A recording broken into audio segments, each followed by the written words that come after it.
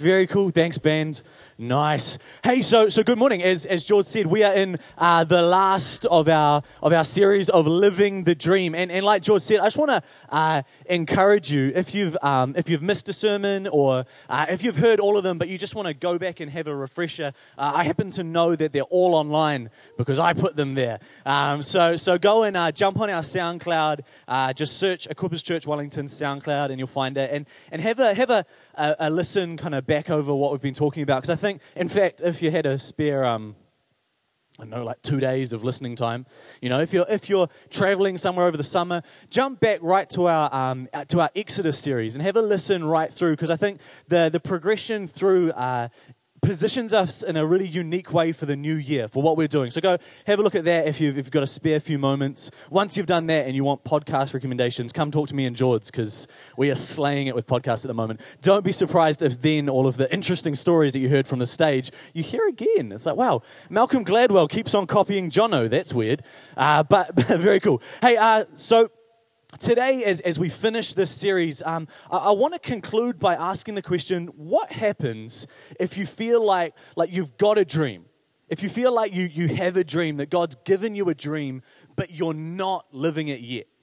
Like, you can see your dream, you can see what you're believing for, what you're trusting for, but you feel like it's a far way off. Like it's not quite here yet. Today I want to talk about everyone's favorite word, patience. We love that word, eh? We're like, patience, yeah, that's the best. I was going to ask Jordan to get the Jerry and the Saints and Stan Walker to do a live rendition of their song, Patience, but I didn't ask them. I'm sure they would have been here. That would have been cool, eh? I'll just sing it instead. Ready? No, I'm just joking. Instead, what I'll do is I'll open the Bible, right? That's a much better idea. So turn with me to Paul's letter to the church in Ephesus. We're going to read from Ephesians chapter 4, verses 1 to 4 in the New Living Translation. We'll chuck it up on the screen. It says this. There we go. Therefore, I, a prisoner for serving the Lord, beg you to lead a life worthy of your calling. For you have been called by God. Always be humble and gentle. Be patient with each other, making allowance for each other's faults because of your love. Make every effort to keep yourselves united in the Spirit, binding yourselves together with peace. For there is one body and one Spirit, just as you have been called to one glorious hope for the future. Why don't you bow your heads with me and let's pray. God, I thank you for this moment.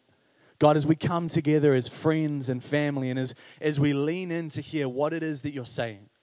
God, we say it every Sunday, but we're so thankful that you're always speaking. We're so thankful that you always have something to say to us, God, that you always want to encourage us, God, that you want to pull us forward into who you've made us to be. God, this morning we just choose for the next 30 minutes to lean in and listen.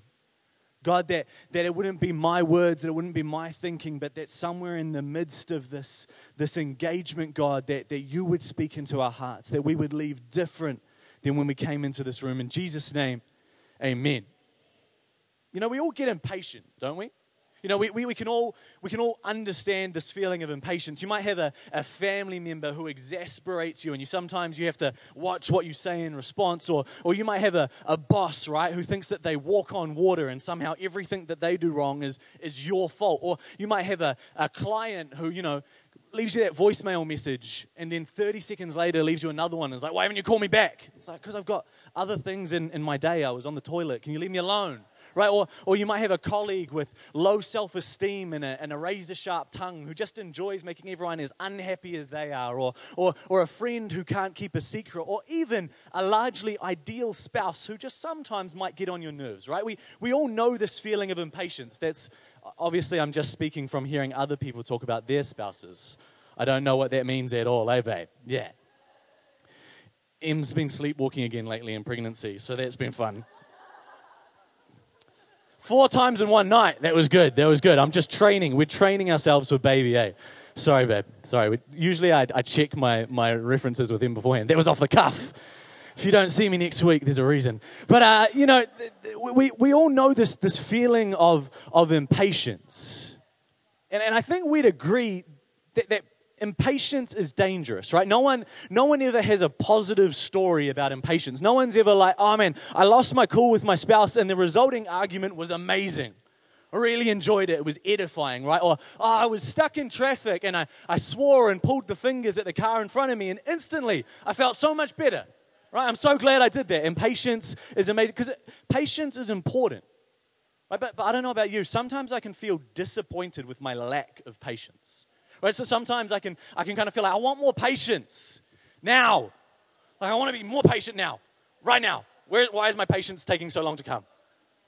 You know, and it's interesting. Today I want to look at a few stories of patience or lack thereof in the Bible and encourage us that we can be patient and encourage us why it will help us to live the lives that God has called us to live. How it will help us to live the dream. See, just as we read in Ephesians, Paul tells us to be patient with each other, making allowance for each other's faults because of your love. Paul also writes in 1 Corinthians chapter 13, that love is patient and kind, that it keeps no record of being wrong, that love never gives up, love never loses faith, it's always hopeful and endures through every circumstance. In fact, Paul talks about patience a lot, right? In a lot of his letters to the early churches, Paul talks and reminds them and encourages them to be patient.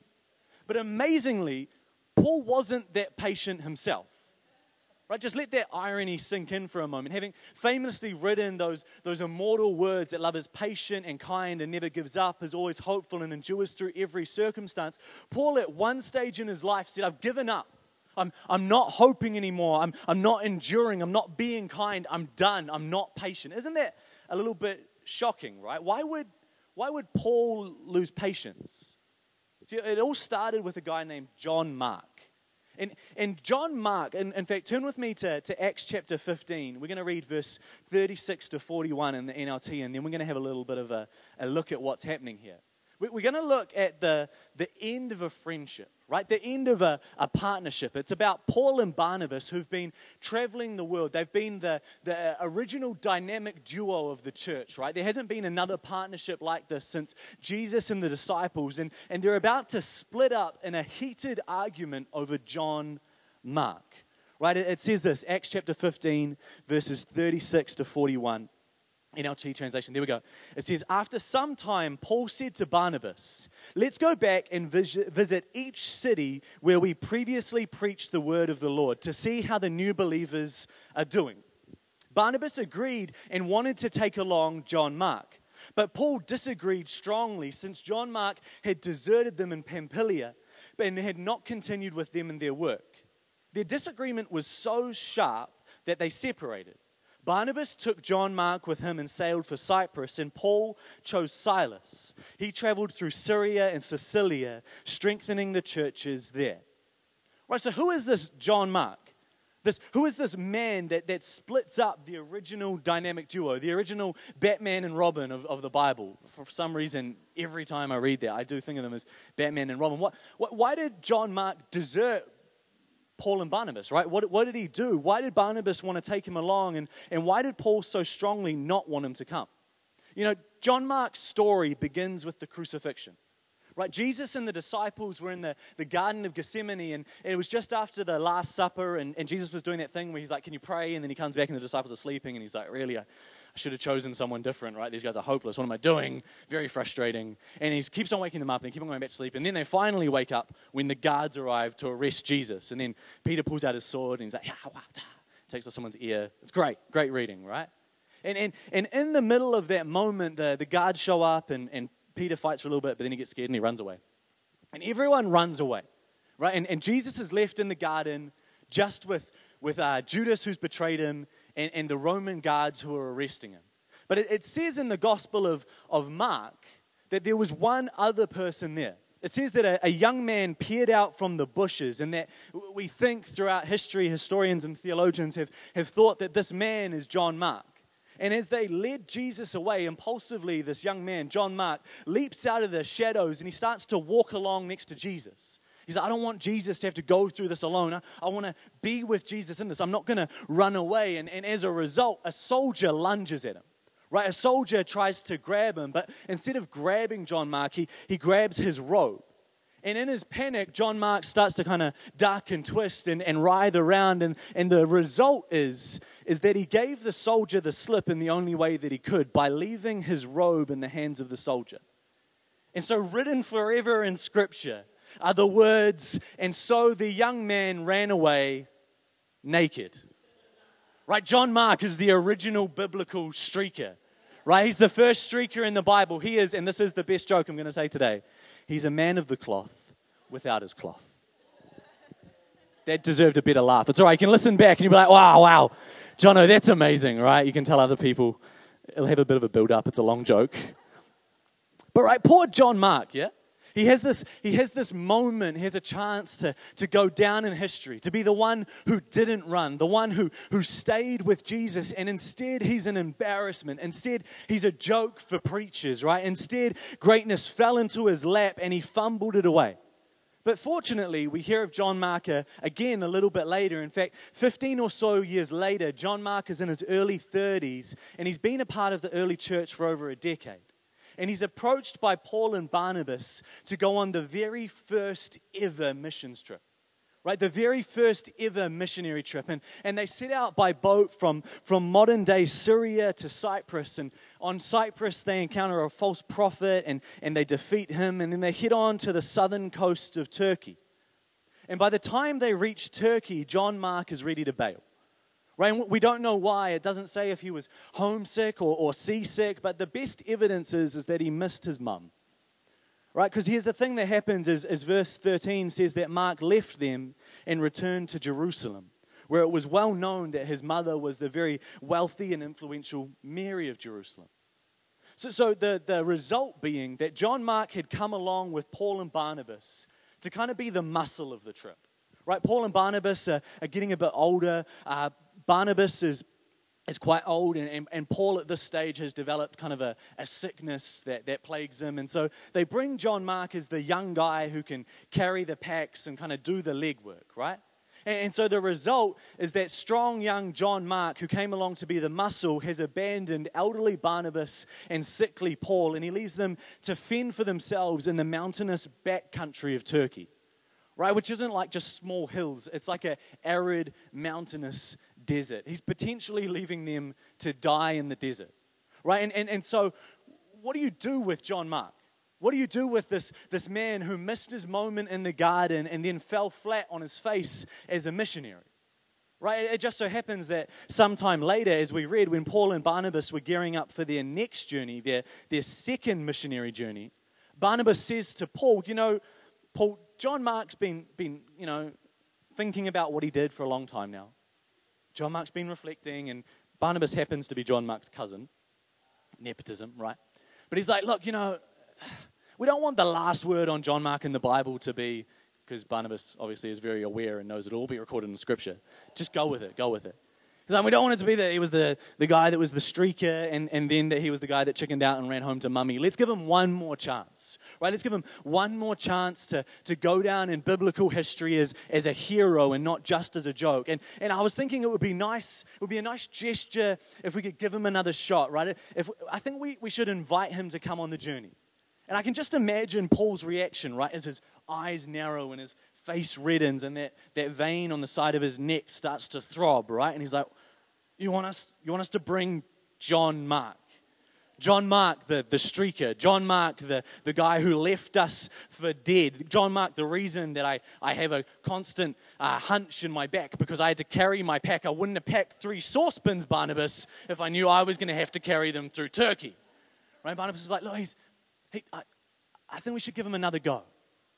And Paul's like, no, not a chance. If there's one thing I can trust in, it's that he will leave us high and dry. And Barnabas is like, he needs another chance. And Paul's like, he can get it elsewhere. I'm done. And Barnabas is like, look, I didn't want to do this. But I did read somewhere that love endures. Love bears all things. That love is kind. That love doesn't give up hope. That love keeps on going, that maybe we should love John Mark. And Paul's like, yeah, did you read that? Well, John Mark can get loved somewhere else, right? I'm not having nothing to do with him. John Mark is on his own. If he loves being a missionary so much, he can set up his own missionary journey and do it on his own. And Barnabas is like, look, I didn't want to do this, but I'm not going if John Mark's not going. Paul's like, fine. Barnabas is like, fine, done. Right? They have a little kindergarten fight, and they're done.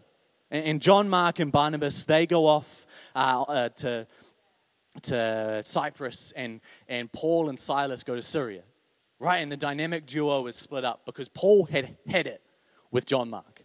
See, I've got 2 points this morning. My first point is that we need to be patient with each other. See, here's the thing. In life, people will disappoint us. I hope I'm not bursting your bubble by saying that. I hope I'm not, you're not, man, I thought people would always be good, and then Jono told me that they wouldn't. That sucks. I see, in life, we will grow impatient with people. In life, we will grow impatient with people, and we will write them off, and it can feel justified, just like Paul with John Mark. It can feel like they've earned it. But the thing is that God doesn't do that. See, it's interesting that God's patience is a particular kind of patience. Out of a number of options in the Greek, the word that's used to describe God's patience is the word markothumia. And markothumia it basically means delayed gratification when it comes to people. And I find this hard because it's the most passive form of patience. Right? I can get on board with the idea of patience, of relax, it's going to take me a while to shape this person. They will become my pet project. I'll chip away at them. I'll gently guide them, I'll work on them, but they'll get there. I can get that type of patience, a patience where I'm involved. But markothumia is it's waiting for the other person to come around while you have none or very little control. The most literal translation of this word comes from the King James Version of the Bible, where it translates it as long suffering. You take the long view. You suffer long. And the interesting thing is we would never have had or heard of John Mark if someone hadn't loved him with a markothumia type of patience, with a long suffering. But that was Barnabas. Paul wanted no part of him. Which kind of leads to the question, if I'm patient with someone, and if I'm patient with them, and patient with them, and patient with them, and patient with them, and the person still doesn't grow, they still disappoint me, they still are my John Mark to my Paul, right? They still keep on letting me down. What do I do? Right? When is enough enough? When can I quit on someone? See, the hard truth about patience is sometimes God calls us to be patient, not so that the other person will grow, but so that we will. 80 years ago, the Harvard Grant Study started with the Harvard class of 1938 to 1940. And this study follows 268 male Harvard undergraduates. Those still living today are well into their 90s, and the study is still going. It's the longest longitudinal study in history. Right? And it collects data on various aspects of the lives of these young men at regular intervals, all to determine what makes a happy and meaningful life. Right? And if you're interested, you can go and read a book called Triumphs of Experience by George E. Valiant. It's a good book. I haven't read all of it. I just got this bit from it, but because that's what I do. But I can summarize the result of the book for you in as much as I've read it in one word. Right? Love. See, basically what the book says is you can have a successful career, you can have loads of money, you can have robust physical health, you can travel the globe, you can tick off everything on your bucket list, but without supportive, loving relationships, you won't be happy. See, the head of the study, George Valiant, says that there are two pillars of happiness. He says one is love, and the other is finding a way of coping with life that does not push love away. See, the second half of that only happens in one way. We only manage to live through life in such a way, cope with life in such a way that we don't push love away if we're patient with people. See, we need to find a way of coping with life that doesn't push love away. John Mark's story concludes years later when a call came from across the sea. It was from Peter, right? Peter the fisherman, Simon Peter who chopped off the ear, Peter who's the rock upon which the church is built. And it wasn't a call for a brave missionary.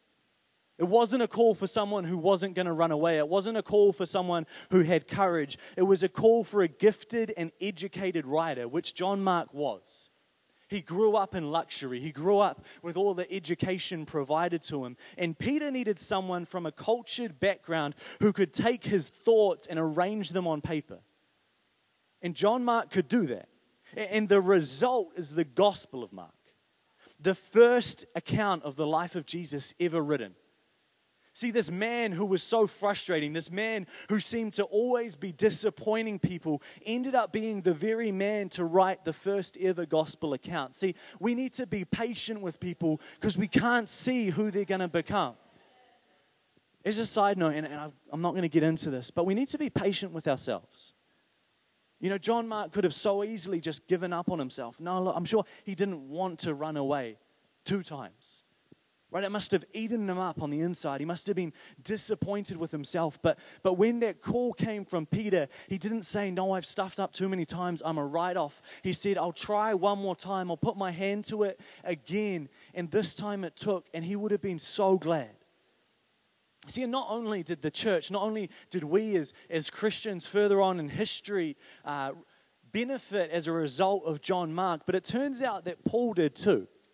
If we fast forward another 20 years, Paul is in prison at the end of his life. And he's writing a letter to Timothy. And he's reminiscing. He says, I've fought the good fight. I've run the race. I've kept the faith. And then Paul goes on to admit that he's lonely. He says to Timothy, I need a friend. I need someone with me. I've just got Luke. I need someone else. And Paul asks Timothy, bring Mark with you. Bring John Mark with you. He'll be my right-hand man. See, with Paul, I reckon that's as close as you're going to get to an apology. But Paul recognizes the fact that whilst John Mark was frustrating, whilst John Mark erred him, whilst he let him down again and again, God was working in him. And Barnabas was right about treating him with patience. Barnabas was right about giving him another chance, about seeing God in him, about applying Markothumia to him. And so when Paul is dying, he says, bring John Mark because I can depend on him now. See, this is why Paul encourages us to be patient with one another, making allowance for each other's faults because of your love. He knows that whilst people can be frustrating, they're worth it. That whilst people might let us down, whilst people might annoy us, whilst we might have every reason to turn our backs on them, that we are called to treat each other with the grace that God treats us with. That to be all we can be, we need to be patient with each other. See, so if my first point today was that we need to be patient with each other, my second point this morning is that we need to be patient with God. See, my favorite story in the Bible about patience is that of Simeon. And you'll know that if you've got a bit of a long memory because I preach on it every time I get a chance to preach on patience. I'll preach my sermon on Simeon. That's great. Which I haven't done this today except for the second half, which is about Simeon. But it's good, right? The Bible hasn't changed in thousands of years, so you can't really change the stories. But there's something about this account of Simeon and what he does and how he's patient that reminds me of how I need to be patient with God. See, to remind you, Simeon is an old man, right? And he's been told by God that he won't die until he meets the Savior of the world, until he meets Jesus the Messiah. And Simeon is living in a hard time to be a Jewish person. He's living in a time where the Jewish people are enslaved. They're occupied. They're not free to do what they want. And in fact, Simeon has already lived through an attempted revolution where the Jewish people attempted to rise up and overthrow the Romans. And it didn't work. And now he's on the other side of that in a space of even more opposition and occupation and persecution. And so here he is. One day, Simeon's just praying to God, and God says to him, I want you to go to the temple. I want you to go to the temple because I have a surprise for you. I have something for you there that I think you're going to be pretty excited to see. And so Simeon goes to the temple, and he comes in with all of the baggage of being a people ripped from their homes, of being enslaved and crushed and oppressed. And he's walking into the temple to see the hero who's about to save them all. To see the person who's going to deliver them from this persecution and this opposition. To see the person who's been prophesied about for hundreds of years. See, if I was Simeon, I'd walk in expecting to see a warrior. Expecting to see the next David or the next Saul, a new version of the judges. Someone who is going to overthrow the Roman Empire in war with military might. Because they're going to have to lead a revolution, right? That's how surely this is going to go. If I was Simeon, I'd be looking for a warrior. But Simeon walks in and God says there, over there in the corner, that's the answer. And Simeon looks into the corner of the temple and there is a baby. See, if I was Simeon walking into the temple to meet the Savior and I saw a baby, I'd feel a little bit confused. Like, God, how's that baby going to hold a sword? It's really little. Is that baby stronger than it looks? Like, God, what are you going to do with it? Are you talking about the man holding the baby? Is that the warrior who's going to say, God's like, it's the baby. But Simeon's not like me, which I think is good. And Simeon knows right away, and he walks over and he takes the baby in his arms and he says to God, you can take me now. I've seen your redemption. I've seen your Savior. I've seen the change of everything to come. See, but all he saw was a baby. He didn't see the redemption. He didn't see the overthrowing. He didn't see the countercultural change. He didn't see the gospel spreading throughout the world, changing political and societal structures. All he saw was a baby. He didn't see the battle or the war. He didn't see the prophesied turning over. He just saw a baby. And I know I can tend to want to see a finished project. Right? So I read this story and I wonder, for me, how old would Jesus have had to have been for me to believe it? Would I have walked in and seen the baby and been like, okay, I'll come back in like 20 years. All good, God, I'll go.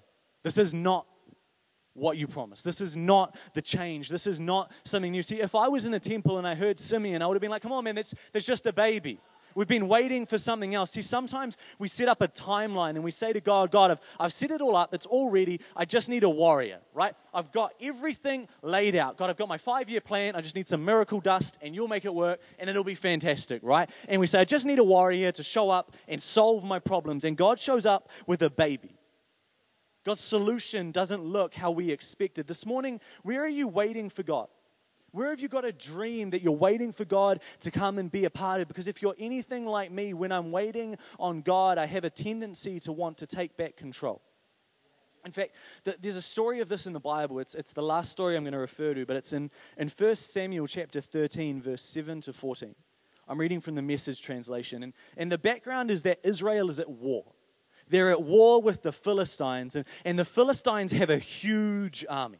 Massive. They have 3,000 chariots, 6,000 charioteers, and then if that's not enough people, the Bible goes on to say, and as many warriors as the grains of sand on the seashore.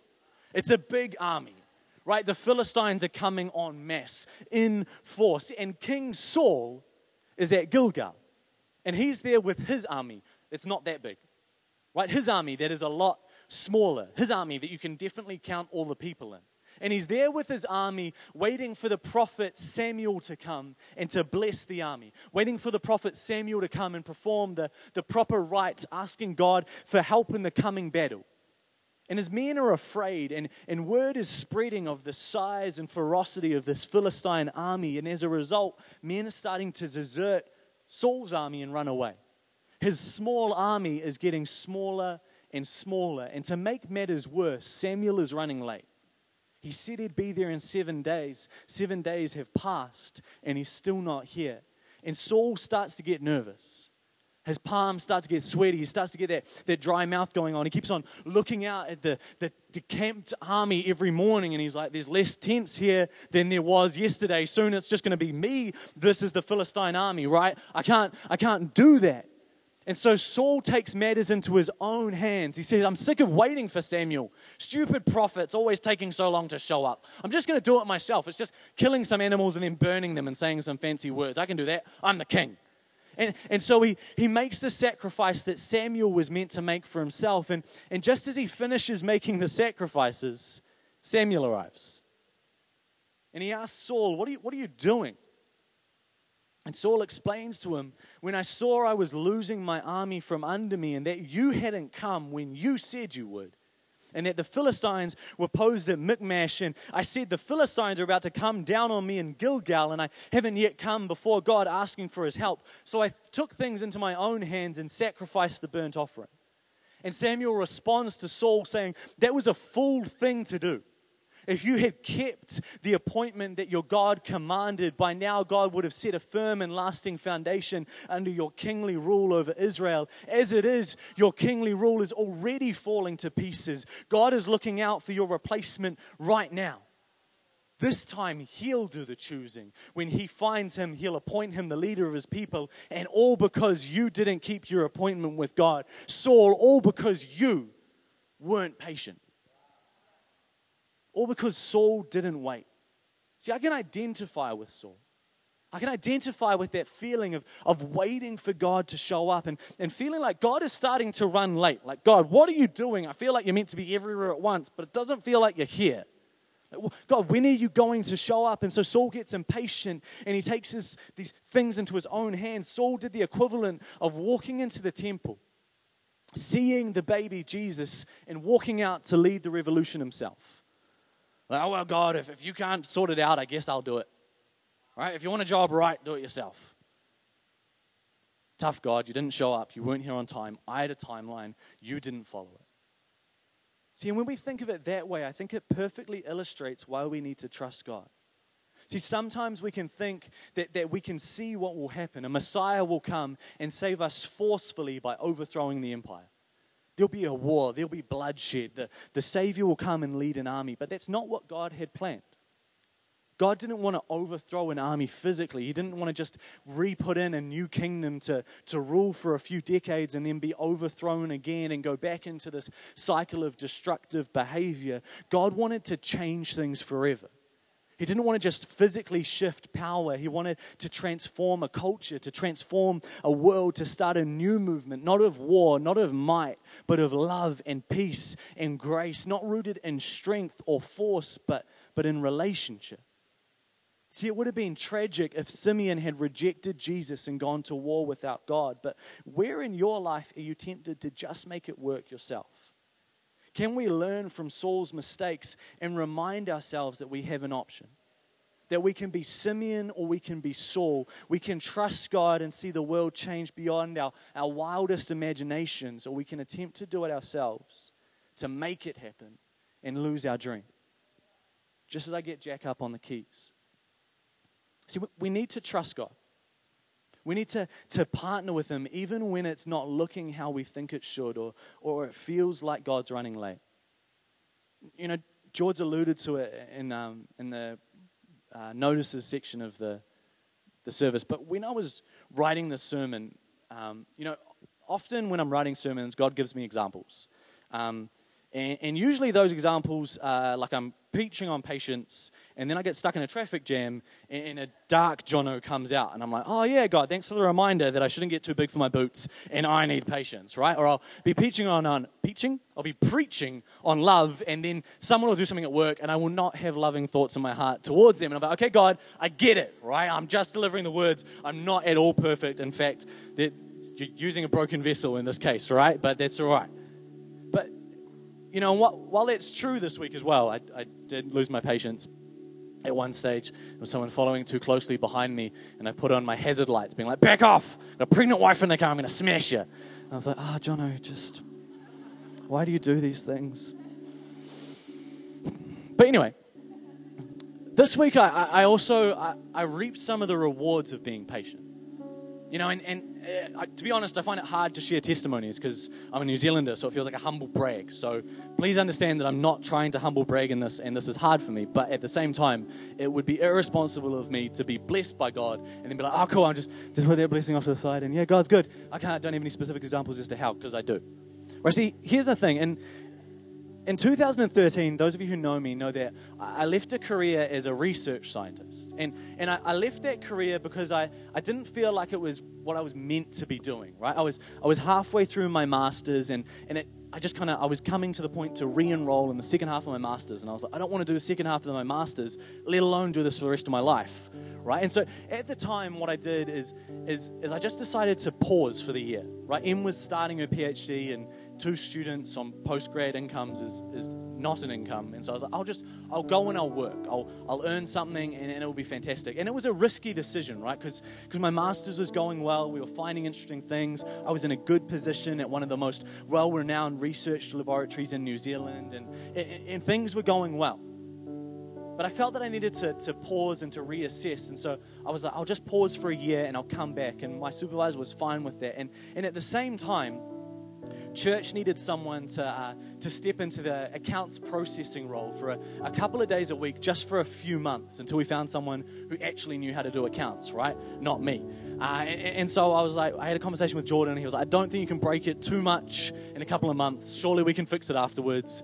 Amanda's going on maternity leave, but we can give her a call and be like, help, Jono broke the accounts. We put all our money somewhere, we don't know where. We didn't do that. It was great. But you know, there was this opportunity, and I just felt that, you know, stepping in and serving church and giving of my time was what God wanted me to do for a couple of days a week. And I found a few other odd jobs the other days of the week. And a few months turned into a few more. And then a few more months turned into a few more. And at the same time, I was looking for jobs because it was only meant to be a couple of months. And I started to get these offers of working in laboratories and then this offer to intern at this really amazing ad agency. But all of these things were full-time and the position at church hadn't wrapped up. And I felt that it would be wrong to stop what I was doing at church. There was something important that I was a part of and learning. So I stayed at church, and Em was completing her PhD. And so we weren't earning much, and things were tight, but it was awesome. It was a great stage, and we loved it, and we knew that we were where God wanted us to be. And then come 2015, we'd finally transitioned the finance kind of role to a shared service in Auckland and now in Dunedin, and we'd managed to move the accounts, and I had a conversation with George, and I just really felt that everything I was doing in church, besides from accounts, I could still do for church, but in a voluntary capacity. That paying me was nice for me, but actually it was kind of a waste of church resources.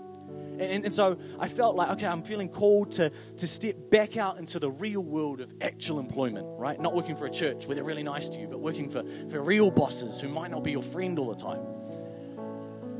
And so I stepped out, and I had this firm feeling that God was going to bless me, right? Like, man, I've been slaving away, earning not much for 2 years. I took a pay cut to come here. Surely now God's going to pour out His blessing. I'm gonna, you know, in a week's time, I'm going to be, you know, shouting out amazing testimonies of God's provision. And at the start of the year, I started a role, and a week into the role, I was like, this is not what I expected. God, what are you doing? This is not the plan. This is not what I thought was going to happen. And so I went from that job to another job. And I was like, God, come on, are you listening? Like, pick up the phone, God. This is not the job. And 2015 was the worst year of my life. I went from horrible job to horrible job. It was horrible. I was like, God, 2 years. What do you want? 3? Like, what am I meant to be doing? God, I was sure that you had spoken. I was sure that you said that I was meant to finish up now and step out in faith, and that you were going to bless me. But I'm stepping into something much worse than I left. What's going on? But I just felt God say, you just need to wait. You just need to trust. You just need to be patient. And I was starting to stress out because I had this plan that whilst we hadn't been earning much earlier and we hadn't been able to save a nest egg or do all the normal things that people normally do, I was meant to be earning well now, and I was meant to be starting to recover those years that I'd given, and everything was going to be given back to me. And instead, I was earning less than I was 3 years earlier when I was a research assistant in a laboratory. And I was like, God, what's going on? I hate my job. I'm earning less. It feels like I just wasted the last 3 years. But I kept trusting God, and at the end of 2015, I started working at the Ministry of Social Development, and all of a sudden, things started to kind of come into clarity. All of a sudden, all of the lessons I'd learned and the jobs that I'd hated, the perspective that I'd gained in horrible, long days, all started to have purpose retrospectively. I started to enjoy work. I started to be able to apply the lessons I'd learned through my boss yelling at me and saying, you can't write. Why do you call yourself a writer? And I'm, stop it, I'm going to cry. I started to be able to apply these lessons. And then at Acts conference a few months ago, or even just a month ago, Em and I were there, and we felt God saying, start looking for a house. And we were like, God, we tried doing that a little bit earlier in the year, and the reality is we don't have enough money. You need money to buy a house. We don't have a lot of that money, right? We just started working. We knew we were priced out of the market because we tried. And people said, you're priced out of the market. We're like, okay, cool.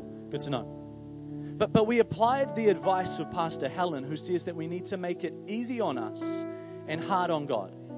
And so we made a decision that we were only going to go see houses that we loved, and that we weren't going to go to open homes during church on a Sunday, that we were going to make space, that we were just going to say, God, we're only going to go to open homes when we can, which was never. So as a result, we had to ring up the real estate agent and say, hey, can you show us the house? Sorry, we couldn't make the open home on Sunday. And so we started going to see these houses, and the first house that we saw that we liked enough to put an offer on we put in what we could, right? And we were really open with the real estate agent, and he said, okay, cool, it's not enough, but why not give it a shot, right? And so we put in this offer, and the agent was like, look, sure, it'd be nice to have a few offers to offer to the seller, but, you're wasting your time. And so we put in this offer, and the next day, the agent contacted us and said, hey, this is a bit weird. There's been a bigger offer than your offer. There's been a larger offer, but the seller wants to sell to you. See, in 2 weeks' time, Em and I are going to move into our own house, a house that we own. When we didn't have enough money, we weren't going to open homes at the right time. We weren't in the right financial situation, right? And then, it gets better. And then on Thursday, right? Thursday just been, I had an interview for a promotion at work. Right, and there are people who applied for the role that I was going for who'd been with the ministry longer because they actually went straight into a real job out of university rather than working for churches and stuff. And so there they were. They'd been for the ministry longer. They'd had more experience, more relevant qualifications. And Friday I was called to meet with my manager at work, and she took me aside and said, look, you've been successful in your application. See, here's the thing. If I'd left uni and started working for the ministry at that year, right, doing the normal career path, following what I should be doing, that would be a quick climb to the role that I got given. Right? That would be like, people would be like, wow, that was pretty quick that you went from there to there to there. You've only been with the ministry for like 5 years. But I can stand here today and say, if you wait on God, if you wait on God, if you do what you feel He's telling you to do, even if it doesn't make sense, even if you feel like you're meant to be heading there and God says, go that way, and you're like, God, that seems like a much longer route to get over there. God's like, still do it, that God blesses you.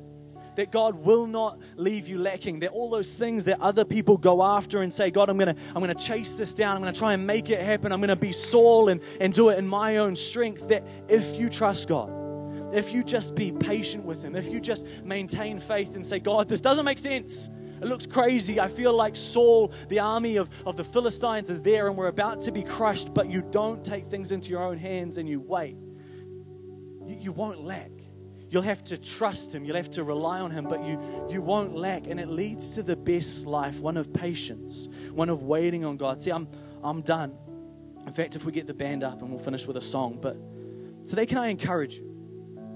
Let's be patient with each other. Let's look to see the potential in each other, not the problem. Let's wait on God. Let's trust that He has more for us than we could ever imagine. And I want to finish by reading Romans chapter 8, verse 22 to 28.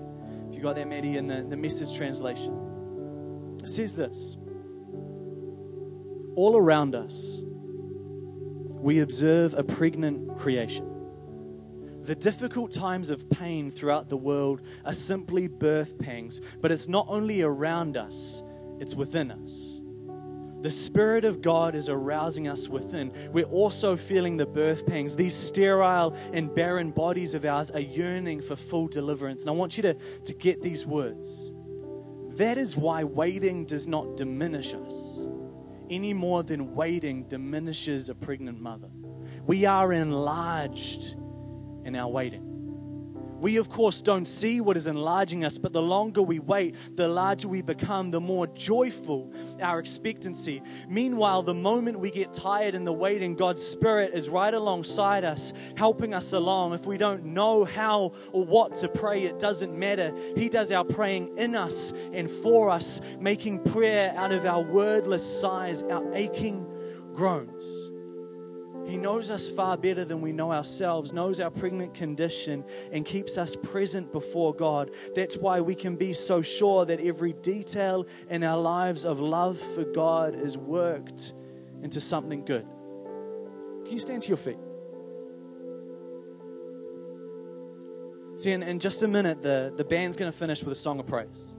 And then George will come up and wrap up. But before we do that, I just want to pray for us. Is that all right?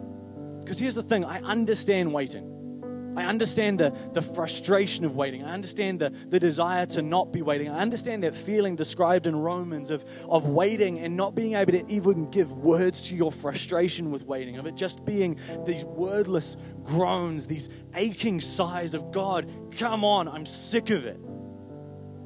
If that's you here this morning, I want to encourage you that God has something for you, and that if you don't know the words to say, if you don't know how to verbalize the feelings that you have, that you can just reach out to God and ask Him to give you the words. If you have the gift of tongues, that you can pray in tongues and He will edify your heart. But this morning, just as you bow your heads, as you raise your hands, I want to pray for us as a church that we would be patient.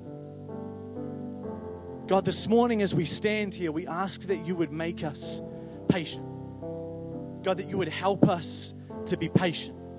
God, that we know that you have something for us. God, that we know that you are working things together for us, that we might not be able to see what the end result is, that we might not be able to imagine it ourselves, but that you have it, God. God, that for those of us who are in the middle of a wait right now, between where we are and where we know that we should be, God, I pray that you would bring us peace in the waiting. God, that the waiting might not be easy, that the waiting might not be, the easiest, the most happy place to be, but that we would know that you are there with us.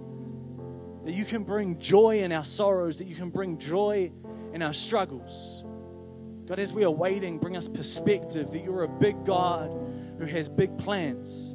That this might feel like forever right now, but that you're going to do something in the midst. That we're going to be able to look back on it and say, God, there was a reason. God, you were there. God, I wouldn't have wished it to happen that way, but God, I'm so glad it did because you were working, and who you made me now as a result of my waiting is who I needed to be. God, I just speak into this room, into these people who are boldly waiting on you, God. Peace. God, a reassurance that you are for them, that you are with them, that we don't wait in vain, but that like a pregnant woman, God, we wait for something new. We wait expectantly, knowing that you're going to bring something good about. In Jesus' name, amen.